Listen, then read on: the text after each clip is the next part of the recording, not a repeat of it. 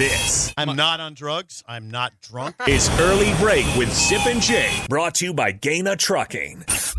Weekday mornings from 6 to 8 on 93.7 The Ticket and theticketfm.com.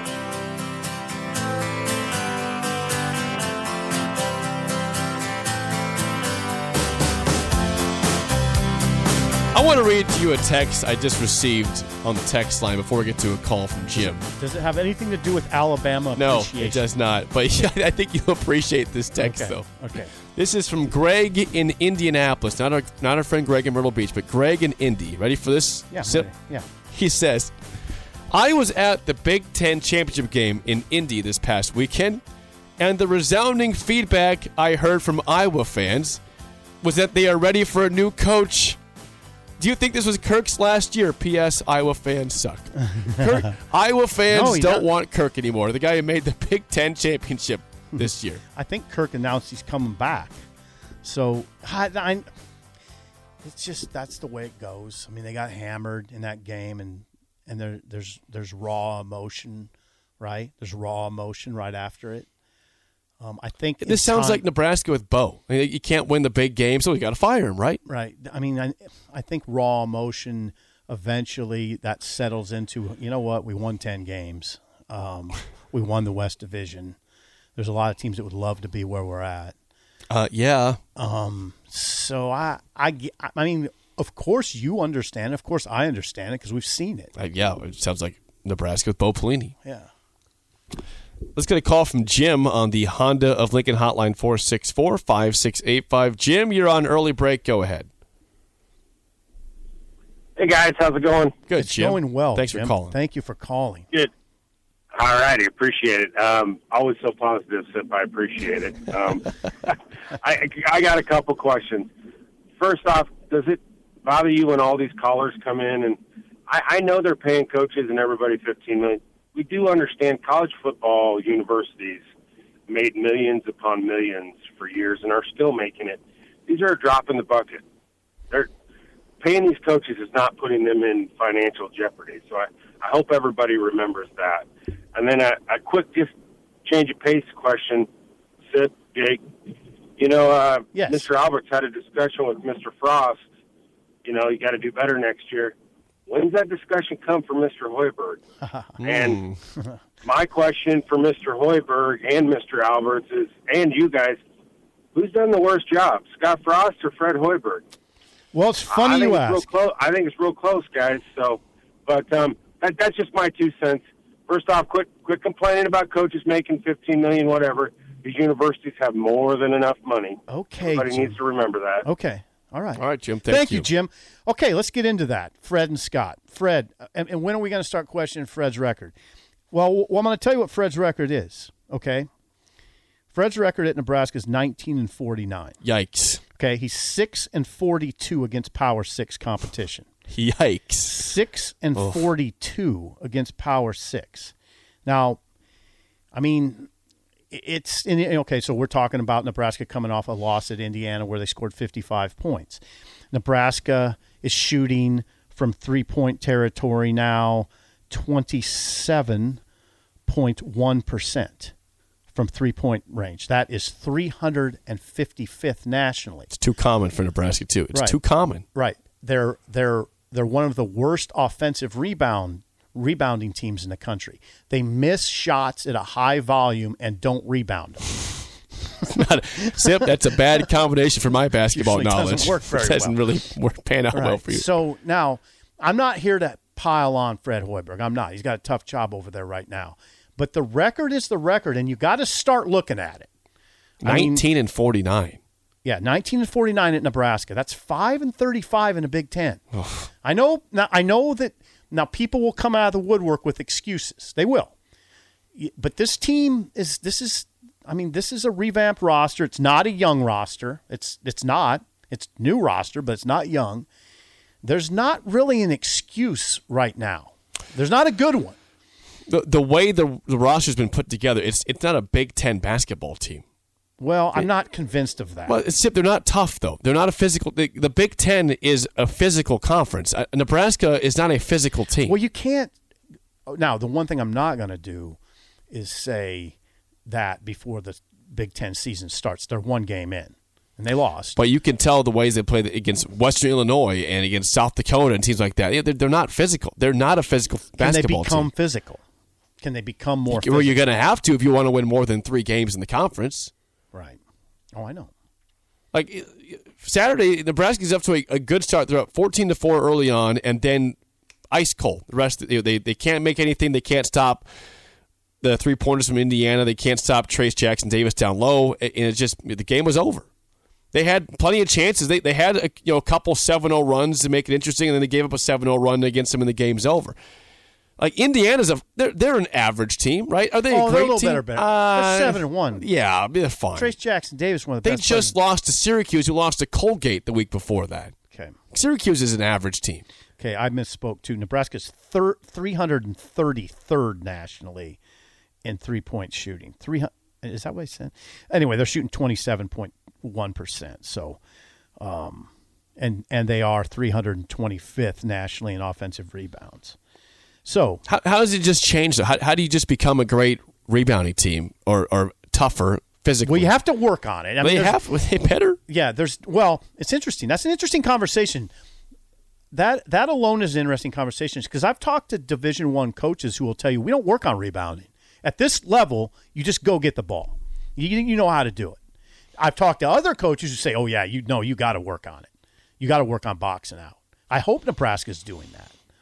But I think the bigger problem is at this point in the season, 9 games in, you would think is this what Nebraska is, just a bad shooting team? It's been that way the whole season, basically. 9 games in now, they're 27.1%. Is that going to just turn around? No. Well, I don't know. It will. It will some night. They'll get hot. They'll get hot. You can just get on a couple game heater where you just don't miss? Well, I don't know. You'll get on one, though. You'll get on one. Nebraska will get hot in a game and beat somebody it shouldn't. Right, but that needs to be something that's not just like an uncommon thing. Yeah, right. That can't be something that's just like one time out of 15. But you know how it is in college basketball. About the time you count out a team like Nebraska, they'll rise up and beat Michigan tomorrow night. Right? That'd be a welcome surprise. Nebraska under Fred Hoiberg has had an early season conference win. They beat Purdue early on in the season 2 years ago. They'll beat somebody. Hey, Jake, they're good enough to beat somebody. I mean, they have a couple players that are excellent in Verge and McGowan's. Now, Verge played well against Indiana, except he had 6 turnovers. He had good numbers besides that. McGowan's, though, this is what you worry about with Bryce McGowan's, that he fades in the Big Ten. He didn't do anything against Indiana. He faded out. He had a good start, and he faded out. He faded out. Good start, faded out. Yeah, I was watching second half. There's probably like 10 straight possessions for Nebraska, and Bryce is just doing nothing. Right. Nebraska missed 14 straight shots at one point, 14 straight 3-pointers at one point against Indiana. And, yeah, Bryce was a non-factor in the second half. Now, again, we got to cut him slack. He's a freshman, Jake. I understand. He's feeling his way along in a tough conference with tough coaches and tough players that will be determined to take him out. And can if he lets it. You got to be really tough-minded in this league. They need him. Again, he's a freshman, and it's a tough league. They need him to become an alpha. And I don't know if that's especially for him being an NBA player too. You nailed it. Like Bryce is so talented, he just has to become the alpha soon because he is the best player on this team. I don't see alpha, but he needs to be. But do you agree? He needs to be one. 100%. If this team wants to be something special, or at least get back in the conversation of being a contender for the NCAA tournament. Do you understand he's never had to be the alpha? His brother was the alpha. I know. And Trey McGowan's until January at least. Trey McGowan's is an alpha. In that family, Bryce didn't have to be an alpha. You understand? Right. But Bryce still came in as the best player in this basketball team, at least he was supposed to be this year. Yeah, well, he's averaging 17 points a game here now, Jake. 17.3. I think, he is still the best player, but the best player has to be able to close out and also fight through adversity. It doesn't always happen. We'll see what happens against Michigan. It doesn't. I mean, every game, Trace Jackson Davis doesn't show up and score 25. I understand that. Yet Trace Jackson Davis had 14 against Nebraska. No, and I think the world of Bryce. This is not me trying to come down on him. I know you do. I think I like him as a player. I think he's going to be. He's been really good. He can be even better. But if Nebraska wants to win some of these games that they're losing to NC State, losing to Indiana, you need your best player to become an alpha and take over. And he disappeared in the second half. And again, a freshman. I understand it's his first road game in conference play. It's not easy. Mm-hmm. I understand, but that's what needs to happen for Nebraska to get over the hump. Nebraska again tomorrow night against Michigan, 6 p.m. at PBA. We'll be at Barry's before that from 3 to 6, doing a pregame show. Come on by, get some beers, and see you at the game. It is time for the game show. Give us a call right now at 464-5685. A chance to win a business box of bagels to Bagels Joe. Today's topic is NFL players. What teams do these guys play for in the NFL? 464-5685. Shut Up Sipple starts right now. We've all been there. You're listening to the radio, and then that rage starts to grow inside of you. It starts to consume you. It gets to a point where you just want to yell, "Shut up, Sipple!" No, sorry. I'm sorry. Well, here's your chance. It's time to shut up, Sipple. Call now to play 464-5685. Shut up, Sipple. Brought to you by Bagels Joe. All right, 464-5685. Call the Dick Down Sip in trivia. How do you feel about NFL players by their teams? I should feel good. I should feel pretty good. Why is that? You don't watch a lot of NFL. Osmosis. Osmosis is why you should feel good yes, today. Osmosis should kick in. Interesting take. You were 1-4 last week, but you did avoid the Bagel Boy shirt, which is good for you. I don't like that 1-4 record either. Aaron, how do you feel about NFL players? I feel good about it. All right, Aaron. All right, Aaron. All right, let's go. Let's do this. We got to roll. First question goes to Aaron. What team does defensive end Matthew Judon play for? Matthew Judon. And I believe he plays. He was a long-time Raven. I think he's with the Patriots now. Patriots is correct, and he was a long-time Raven. That's a good assessment there. That's trouble. You get 1 point, though, for that. I did not know that. 1-0 lead for Aaron. This is for the tie. Sip, your first question. What team does receiver DJ Moore play for?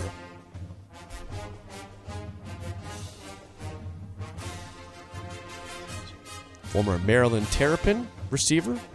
Oh, thank you for the hint. How was that a hint? I'm just saying it's where he went to college. DJ Moore. 5 seconds. He plays Panthers. Where'd you find that one at?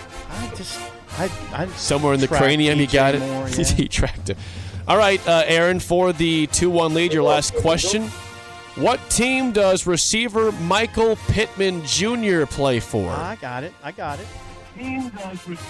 boy, turn your radio down, Michael. You can keep it up. Aaron. I got that, by the way. That's former Florida, right? Aaron, are you there? Sorry, something happened there. Michael Pittman? Yeah. Michael Pittman plays for the Indianapolis Colts. Yes. You would have had that? Why would you have had that one? Jake, I follow it a little bit. Okay, Sip, for the tie, your last question. What team does running back James Robinson play for?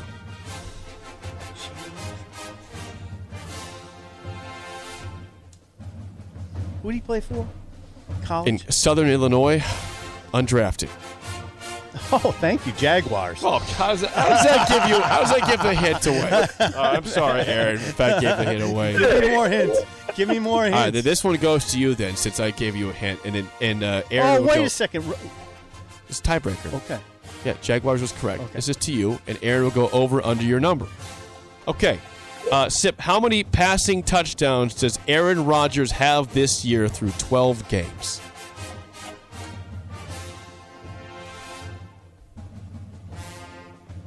This is to Sip.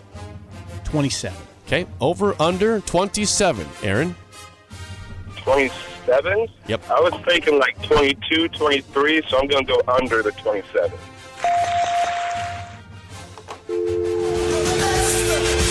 23 is the number, so you were in the right ballpark there, Aaron. You were correct. We'll get you bagels. Thanks for calling in, and call in down the road. Thank you very much. I appreciate it, guys. Shut up, Sipple. Yeah, thanks, Aaron. Oh, I'm in trouble. That's 1-5. Yeah, it's 0-1 in the week, though. Yeah, that's Bagel Boy still in play. Yeah, I don't like that. I don't like the pressure. I don't like 1-5 is what I don't like. So my hints helped you out twice then? Why did the Maryland thing help out? Because Big Ten receivers, it kicks in a little bit more. Undrafted kicks in a little bit more. I watched the draft. That doesn't mean you know where James Robinson plays at. I watch the draft. I pay attention to it. I always watch the draft. Always. Because I have to. I'm paid to watch. It doesn't guarantee you would know where he went to, or where he was playing. Well, if you're paying NFL. attention to the draft, it does. No, it doesn't. It doesn't help James Robinson where he plays at now. Yes, it does. How? Because you pay attention He to guys didn't that get don't drafted. get drafted. Oh, okay. Yeah. Is that right? Yeah, draft day is an important day for me. Because I try to. I would think you know the guys who get drafted. Yeah, but you're okay. Full disclosure: if you're watching the whole thing, which I do, yeah, you're paying attention to who's getting drafted, who's not getting drafted. It's interesting. They're talking about a lot of guys. They post the names of guys who were undrafted. It's sort of interesting. That's why. I mean, I have to cover the draft. The spillover with Happer and Schaefer is next on Early Break in the Ticket.